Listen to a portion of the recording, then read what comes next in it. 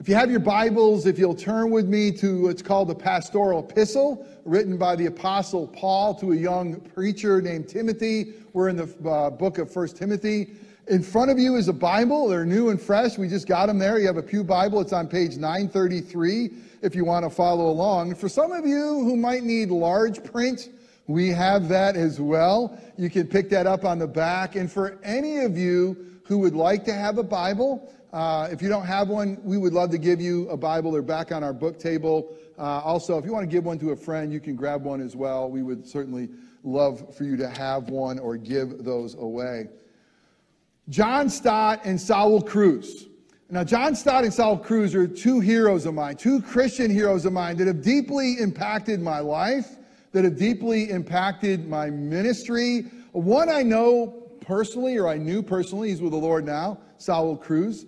One I knew from a distance. John Stott, it was a British pastor. He was a pastor of a church called All Souls in London, an incredible church. He was also a very good theologian and a wonderful writer. As a matter of fact, I will hardly ever preach a sermon without reading a commentary note from John Stott, because I found him to be both really pastoral, but also somebody who dug deeply into the text and just really was able to study and know God's word. Well, Saul Cruz, he's quite different. He was a teacher and servant of God's word. He grew up as a young, poor Mexican boy that eventually became very educated. And that God used him to bring the most incredible transformation to some of the poorest parts of Mexico that I've ever been in. What this man was able to do by God's grace, the way God used him to bring transformation, it was incredible. And both of them have transformed my life.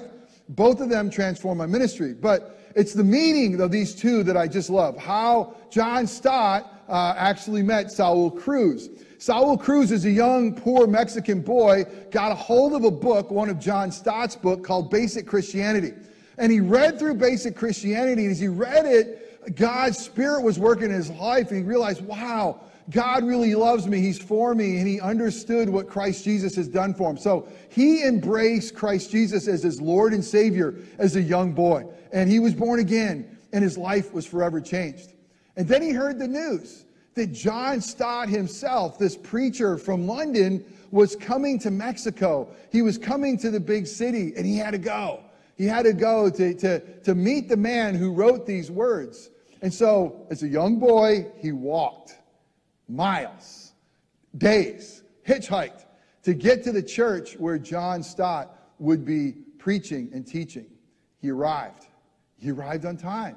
He was so excited. He walks in, and here comes John Stott. There's only one problem. John Stott did not speak Spanish. John Stott preached in English. This young boy did not understand English at the time, so he got in a nice pew in the back for a nice siesta. Slept through his hero's sermon. After the service, John Stott notices him. Probably he stuck out like a sore thumb. A very dirty, dusty, young Mexican boy asleep in the back. So he inquired through a translator who he was and where he's from, and tried to put it together that he realized this boy had traveled quite a distance, and he offered a place to stay. He said, "Stay with me." Saul tells the story that he was embarrassed. He tried to pretend he had a place, but here you had John Stott, the great preacher, theologian, providing a place for him. So he stayed there. He was surprised to find out that he was actually staying in the same location, same room as this great preacher, John Stott.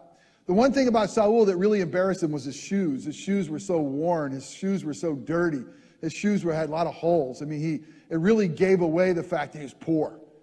So he hid him. He hid him under his bed. He didn't want John Stott to see his shoes. He said he slept one of the best nights of his life. He slept so well because he had never been in a bed so comfortable. And there he was. He slept. And when he woke up, John Stott was gone to the next ministry outing. But he went to get his shoes. They were cleaned. They were polished. John Stott, when he was asleep, took his shoes and cleaned them and polished them and made them look like new. And Saul never forgot it, because how can this great man of God, how could he take my shoes and clean them? It started a relationship that's absolutely amazing. They continued in contact with one another, so much so that they would visit, and as Saul grew up, he would go to London, and he would study, and he would come back, and he would minister in Mexico, that John Stott became Uncle John. And Uncle John was an incredible friend and brought transformation to the two of them. What an incredible story.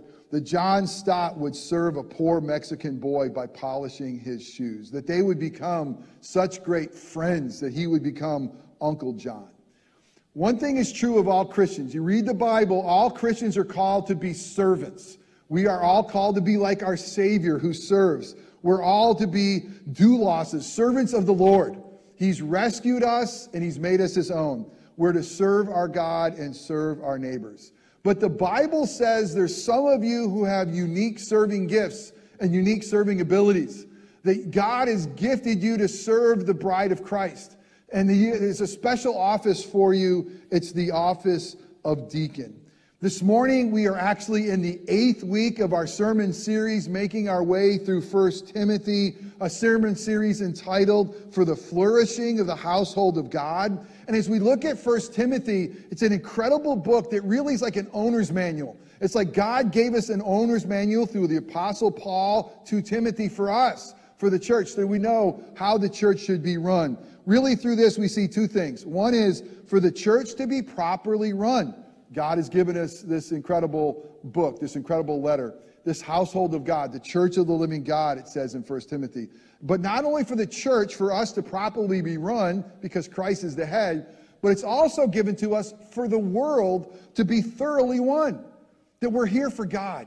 Every single one of us, if you are a believer in Christ Jesus, you're an ambassador. God wants to make his message through you. He wants to save all kinds of people. That's an amazing missionary God. He chooses to use us as the primary vehicle. So he gives us his letter for the church to be properly run. He gives us his letter so the world can be thoroughly won. And what we've already learned is that we need sound doctrine. We've looked at the fact that church has got to be built on the solid rock of Christ and his word. We need sound doctrine. But we also need abounding grace, so that we don't become edgy. We need to be reminded that God's abounding grace saves sinners like us. We got to make sure we're fighting the good fight. We're not fighting each other. We're not just throwing stones at other denominations and pointing out and yelling at them and saying, well, you got to guys get it wrong here. That we got to be making sure that we are actually fighting for God's glory, the good news of the gospel. We've seen the primacy of prayer, that a church needs to be just founded on prayer and that primacy of prayer. We've looked at a harder thing of the biblical gender roles when it comes to public worship of men and women and how that reflects who God is and what he's given to us. We also have looked at we need godly leadership. And last week, we've looked at this office of elder that God has given to us, overseers, shepherds, to lead his church. Remember, Christ is the head of the church. And this morning, we're going to be looking at deacons, the officers as deacons. Now, we remind you, as I did last week, really important sermon. Really important. For those of you who are going to serve as deacons or deaconesses, extremely important. But for all of us, we're going to be nominating here at King's Chapel officers soon. I'll have the privilege of training the officers in the fall, and Lord willing, in January, we'll be installing our very first elders and deacons and deaconesses, and we would love for you, each member needs to be involved in this. We need to hear God's word. What kind of person should be this kind of officer? What are the biblical qualifications and stipulations? And young people, I'm hoping you aspire to this role. This is for everybody. Now, let me give you a little bit of a warning. We're going to go deep. We're going to talk about deacons. And I promise you, you're going to say, wow, this text says all this. It does. And there's a lot this morning. And I give you a lot almost every morning. But there's a lot this morning. I'm not going to tell you how many pages of notes I got, because you might get up and leave. But I will do my best to be succinct and clear. I really will. This is God's word. And I want to say something else. I've had to study this because I've been in the ministry for about 30 years. And when it comes to deacons, we're a non-denominational church. For most of my career, I was a part of a denomination that was very clear who should be officers and very clear who should not be. And now as a non-denominational church, we want to hold to God's word. But we got to make sure that we're digging deeply and making sure, what does it say? And it's very important for us to know who is biblically qualified for this office. Here's what we're going to see.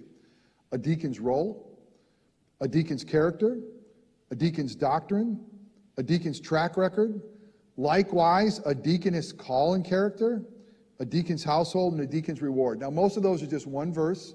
It's kind of like I told you last week. Paul is writing in almost bullet point form, and this is going to be more of a bullet point sermon, but man, is it rich, is it incredible, is it deep, is it true? So turn with me to 1 Timothy chapter 3.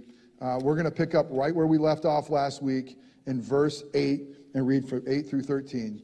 Hear the word of the Lord. Page 933 in your pew Bibles. Deacons, likewise, must be dignified, not double-tongued, not addicted to much wine, not greedy for dishonest gain. They must hold the mystery of the faith with a clear conscience.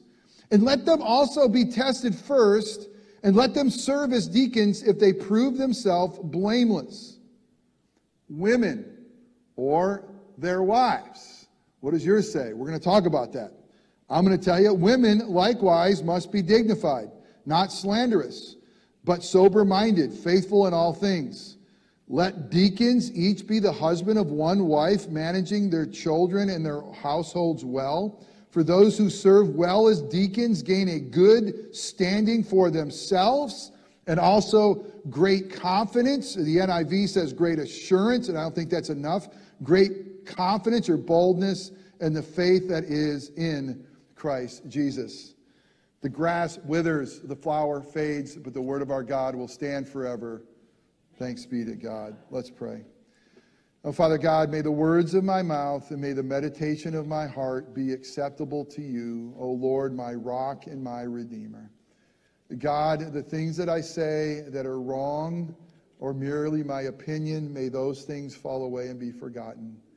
But the things that are said that are true, that contain the good news of the gospel, may your Holy Spirit press those things upon our hearts and minds. Speak through a sinner like me. Give us ears to hear your voice. Build your church here at King's Chapel on sound doctrine. Oh God, may we honor you as we want to honor your word and the work of your Son, empowered by your Spirit. And we pray in your matchless name. Amen. I read a story about a church that was looking for a definition of deacons. And what is the best definition? And I love what they did. They decided to go to the restaurant in town that has the absolute best wait staff, the absolute best servers, and they called them. And they called the restaurant and said, hey, we want to know about your wait staff. We want to know, what do you look for in waiters and waitresses? What do you look for in that wait staff that makes them the best? And really what came out of that response was this restaurant saying, we look for those men and women who will see a need and meet the need without being asked. You know how they are, right? I mean, you know how when you go to a restaurant and it's, hey, my drink is filled, you know? And things are removed. And it's just kind of like they see what is going on, they know what is going on, and they respond to it. What a great definition of deacon.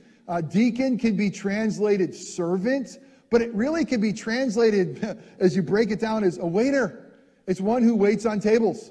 It's one who serves the basic needs of others. And so when you come to the deacon's role, I want to talk about two things. I want to talk about its origin. It's where do we get this deacon's role from and what its office is. First of all, its origin. In the book of Acts, which is like the history of the New Testament church, and the church is beginning to grow. And watch, as God's church begins to grow, God's needs, or the people's needs begin to grow as well. The church's needs begin to grow. As there's more people, more needs, and more needs to be done. And that is happening in the early church. They're growing, but stuff is happening. Hit pause. Everybody looks back at the old churches. So look at the old golden days. Everything was great. Let me tell you, it wasn't all great. Because guess what? The early church had people like you and me in it. We had knuckleheads there too, right? And they had their own issues. So we can't look back with all this nostalgia saying, oh, we only need the early church. We need to learn a lot from them.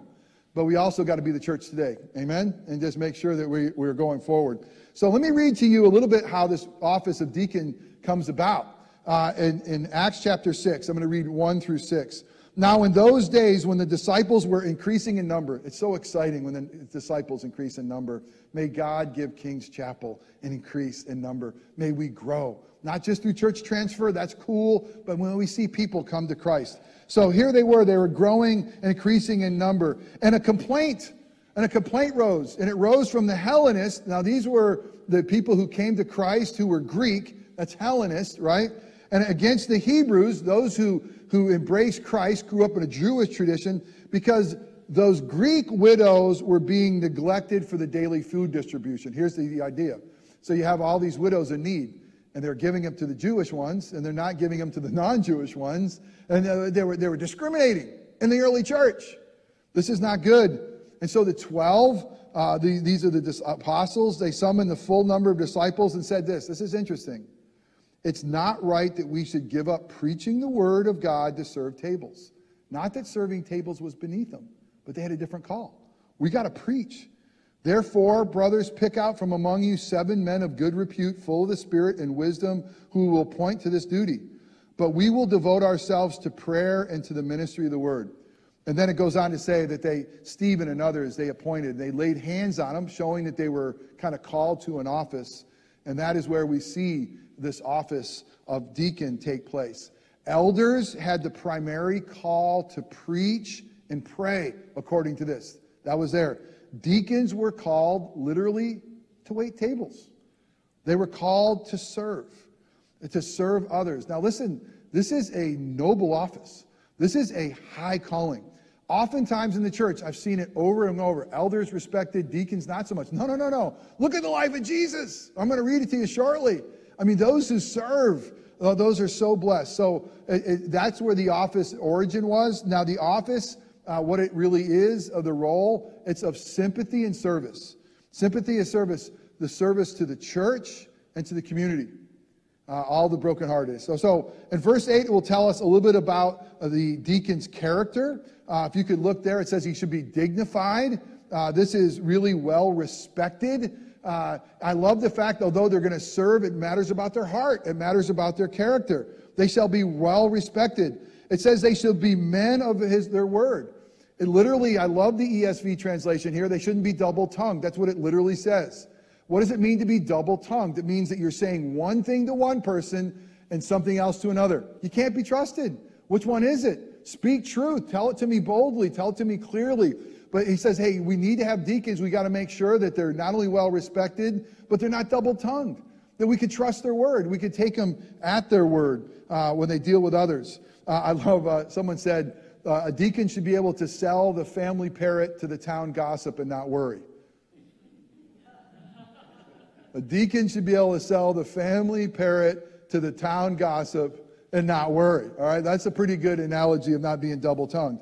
Then it's going to put two things together. They shouldn't be drunk on wine or money. All right, it's going to be basically say they shouldn't be given to too much wine, and they shouldn't be about a greedy gain. All right, but basically he's saying don't be drunk in the world with too much wine or too much money. He's basically saying this. He doesn't say don't be a teetotaler. It doesn't say abstain. It doesn't say that you can't have any. And it doesn't say that you have to be poor. It doesn't say that you can't be rich and have money. It just says this: money and wine cannot be your idol. It cannot be a handle or an addiction for a deacon. So that is a deacon's character. And then it talks about a deacon's doctrine in verse 9. And I'm going to go a little deeper here because you got to get this. This is really cool. It says that a deacon must hold the mystery of faith. Remember, a deacon is not one of the specific differences between an elder and a deacon. An elder is to teach. A deacon is not. A deacon teaches more with his lifestyle than with an actual office of there, right? But he's got to know. This deacon's got to be able to know. What's his doctrine? He's got to hold on to the mystery of faith. So I want to tell you two things, and I hope you're asking the question: what is the mystery of faith, and who is the mystery of faith include? Those are the first things. First of all is this: hold on to the mystery of faith. What is he holding on to? Well, how do you hold on to a mystery, right?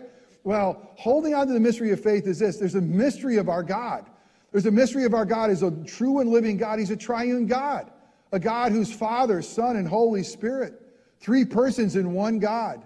You know, that this incredible mystery of a God who is, that Father doesn't become the Son that became the Spirit. No, there's three separate persons, Father, Son, Holy Spirit, equal in power and glory, triune God. That's a mystery. There's a mystery of creation that God tells us that our God spoke it through his word into existence out of nothing. Ex nihilo. God speaks creation to existence. What a mystery. There's a mystery of the person of Jesus, right? And in the person of Jesus, fully God, fully man. Not partially God, partially man. Didn't become God a little while, then became man, transferred back and forth. Fully God, fully man. That is our Savior. The mystery of the virgin birth, right? Mary, a virgin who the Holy Spirit comes upon.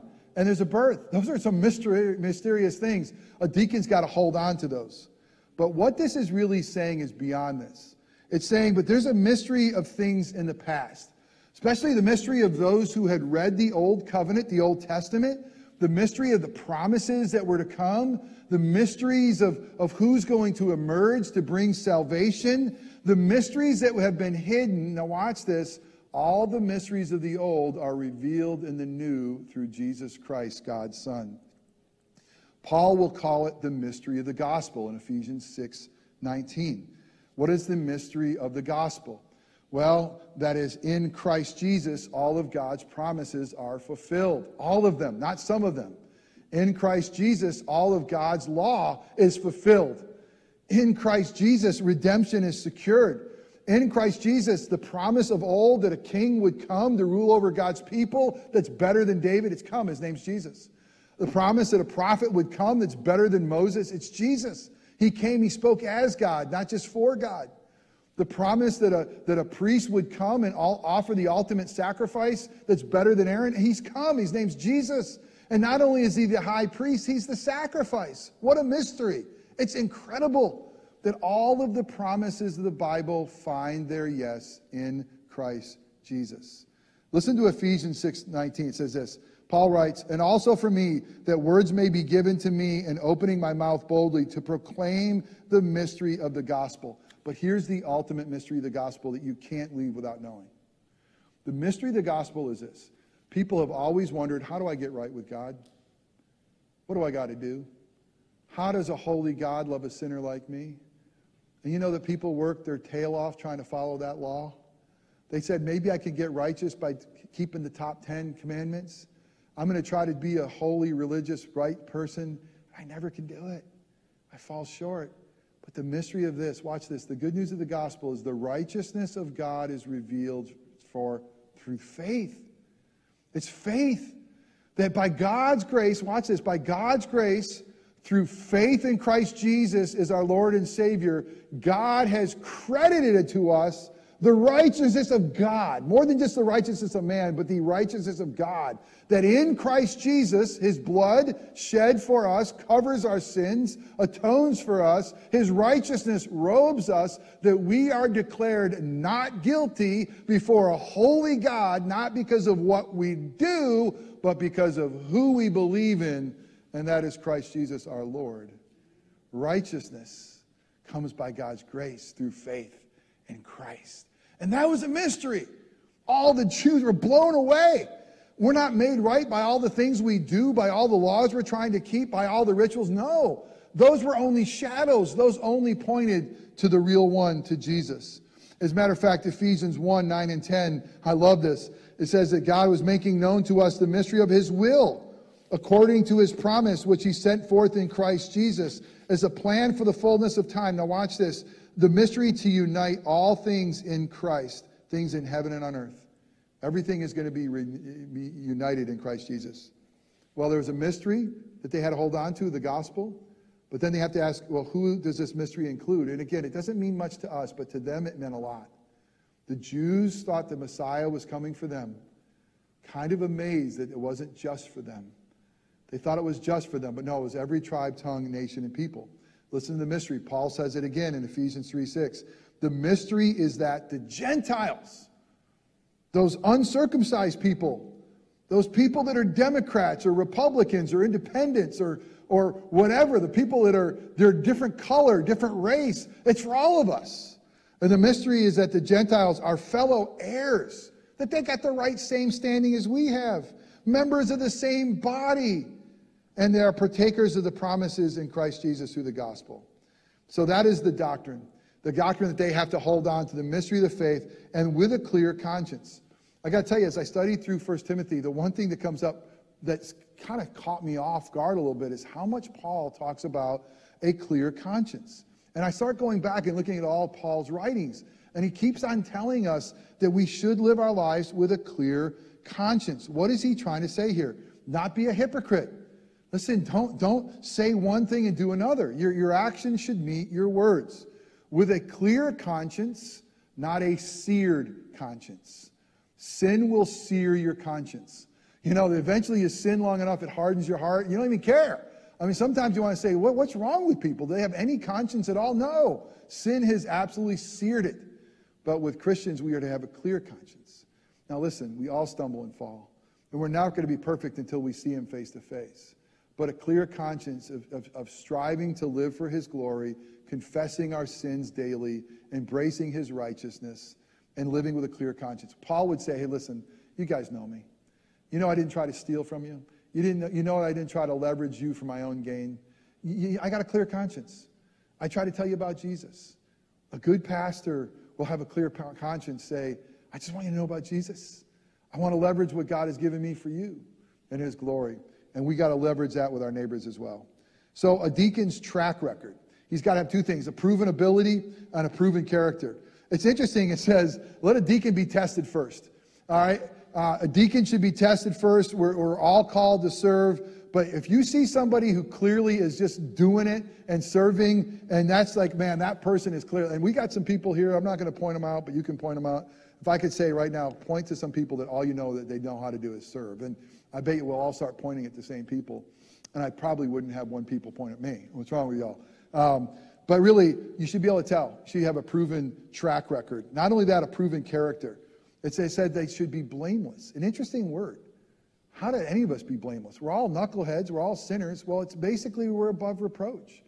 Don't you love the fact that God says, I'm not going to just take somebody that serves. I want somebody who takes and serves with integrity. I want somebody that has a good heart. Blameless is the best way I could describe that is he's without handles or she's without handles. Something in their life, an addiction, an idol that someone could grab and say, man, seriously? Now, again, we're all broken sinners, but blameless is the one who is falling forward by God's grace. So has that proven character. Now, verse 11, this is where it gets fun. You ready for verse 11? This is the good stuff.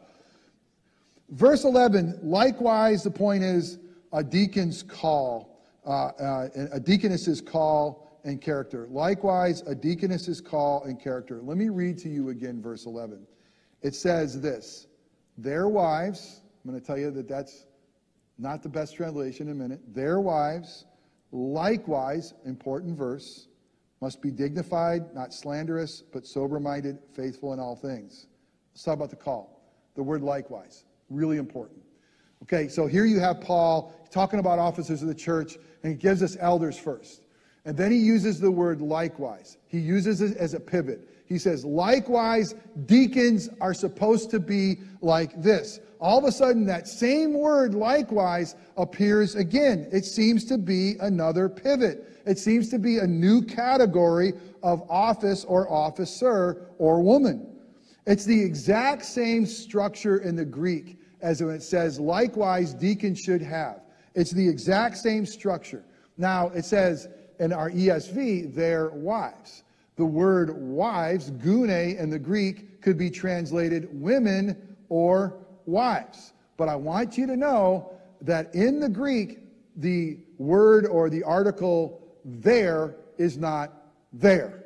All right? So it does not say their wives. It could say wives or it could say women. But it does not say their wives. It's a nice translation if you want to do that. It makes it easier read. Well, deacons, well, their wives, clearly their wives should be like this. And why, by the way, if it was deacons' wives, wouldn't they put the word there? But it's not. So the word there is not there. So then you have to ask the question, well, are they talking about their wives being the elders' wives? Are they talking about the deacons' wives? Are they just talking about wives in general? Well, again, the word wives could be women. I think it's better read women. Likewise, women should have this way. I think it's beyond just a deacon's wife. Why? People say, this to me would give biblical precedent for the office of deaconess. Okay? So this would be women. He's now said likewise. He's pivoted. He's got something new. He's talking about women. Likewise, this is how you should be. And he gives some characteristics of women.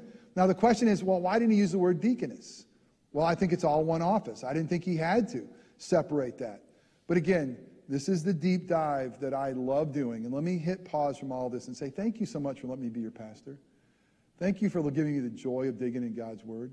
And when I pray every Sunday before I preach that, God, if I got it wrong, don't let them get it. And I got to tell you, with this, there's fear and trembling. I mean, I could give you the stack of my commentaries that will say this, another stack that will say that. But what do we know for sure?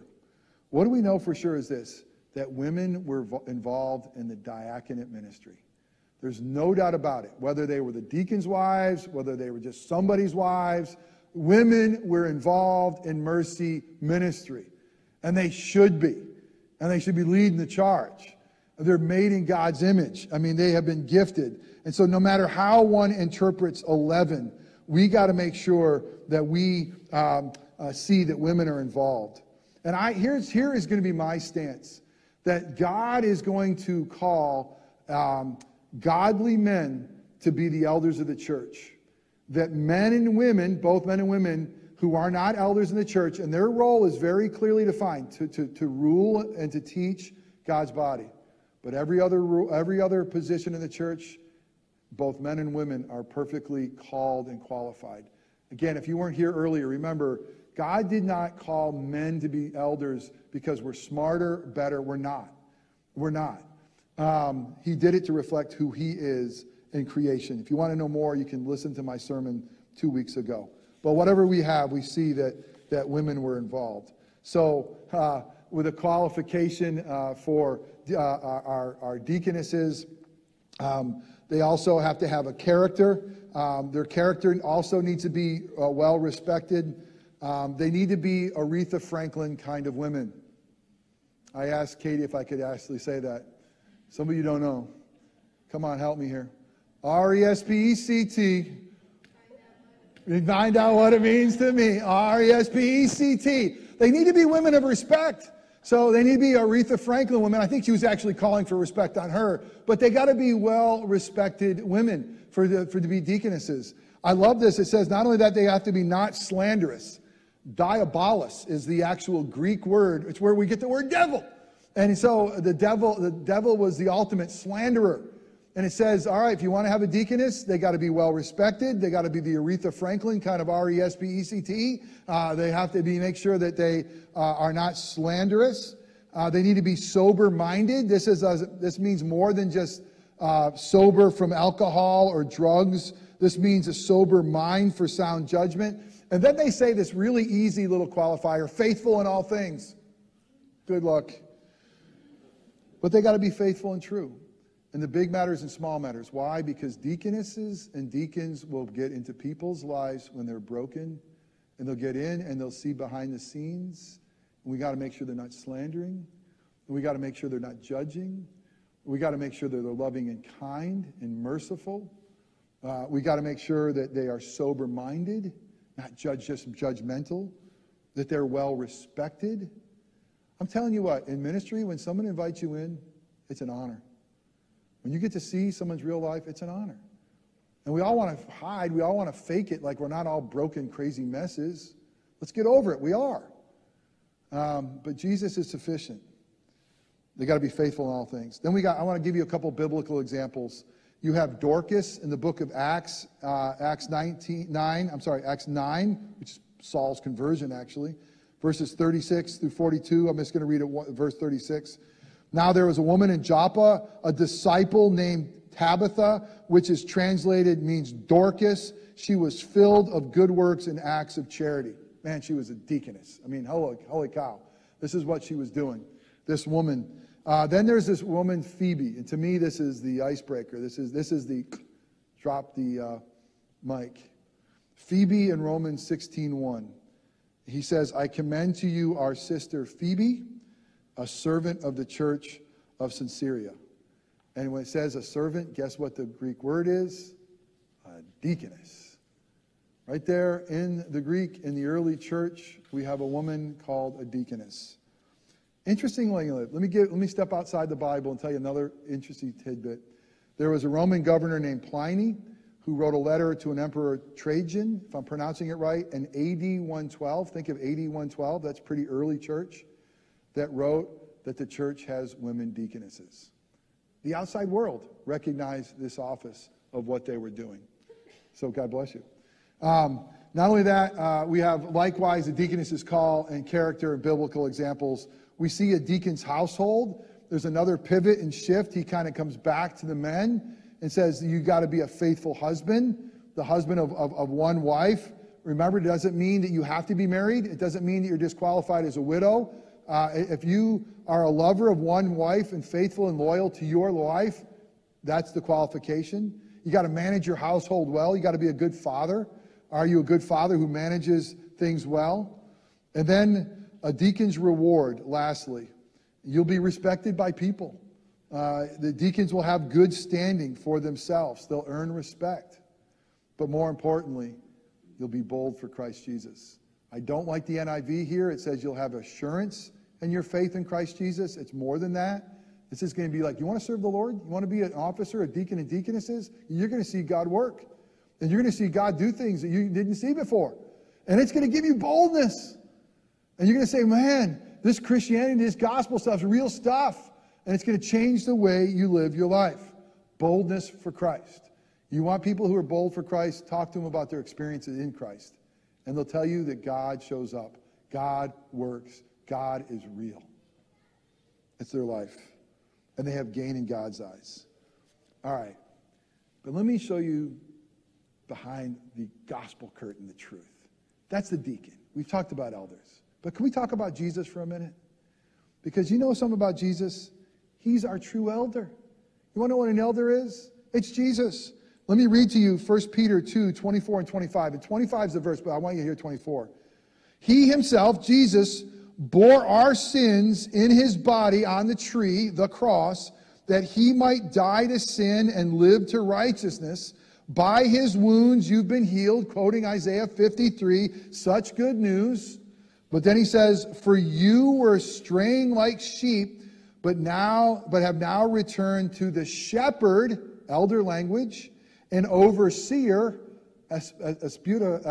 episkopos, the overseer of your souls. It's an elder. You want to know who the true elder is? It's Jesus Christ. He's the true head of our church. And by the way, you want to know who the true deacon is? Our true deacon is Jesus as well. Listen to Mark chapter 10, verses 43 through 45. There's an argument that broke out with the disciples who could be the greatest. And Jesus is like, you're all knuckleheads. It's not about being greatest. For whoever would be great among you, watch this, must be your servant. Think of the upper room and washing their feet. And whoever would be first among you must be a slave to all. For even the Son of Man, our Savior Jesus, came not to be served, but to serve. He came to be a deacon, diakonos. That's what it says right here. And to give his life a ransom for many.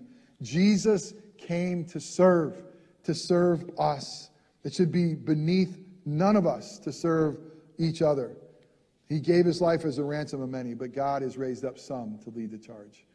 I want to give you this diagram real quick of where we're going to go with King's Chapel now that you've heard this. King's Chapel officer and leadership positions. And again, there's more that's coming here. Do you guys have this screen? Okay. First of all, elders. We're going to have elders who are called, qualified, godly men who will shepherd, teach, and oversee according to Scripture. We're going to have something called Women's Ministry, Women's Council, which I'm calling KCWC because I love acronyms. And these are mature women of God who meet with the elders and provide godly insight and wisdom to help the elders oversee and shepherd the flock. There are those of you who God's going to raise up that kind of come alongside the elders because why? We need the perspective of male and female. Why? Because he gave to both male and female the call to be fruitful and multiply and have dominion over the earth. So we're going to have a women's council. Not only that, we are going to have, I think we might have just crashed. Did we just crash? Okay. We're going to have deacons, the qualified godly men who serve and minister to the church and the community, according to 1 Timothy 3, 8 through 13, and Acts 6, 1 through 7. And we're going to have deaconesses, qualified, called godly women, according to 1 Timothy 3, 18 through 13, especially verse 11, and Romans 16, 1. Would you prayerfully consider what God has for you? Which office is God calling you to? And maybe for some of you, he's not right now. Here we go. It's back. Lazarus. That thing usually crashes at least once a week. I know we got to go. I know the time is up, and I want to hear PJ and Scott sing one more time. But let me just say, what a great place we worship in. Isn't this not beautiful? But you know that volunteers come every week and have to figure out, what do we have for our sound? How do we make sound in this building? How do we take all their stuff and make our stuff work? How do we stream it? For those of you who are watching, blessings to you. I want to say thanks. Thanks for all the volunteers. It's volunteers that make this happen. Pretty cool, isn't it? God's doing something here in this church. Let's be faithful to his word. Let's build this church for his glory. He's the head of it. Let's make sure we have godly leaders that are leading us. Amen? All right, let's pray. Father God, thank you for this incredible challenge of the deacons. God, one thing I know about King's Chapel, I could probably identify 6 or 7 right now. Man, it's so clear.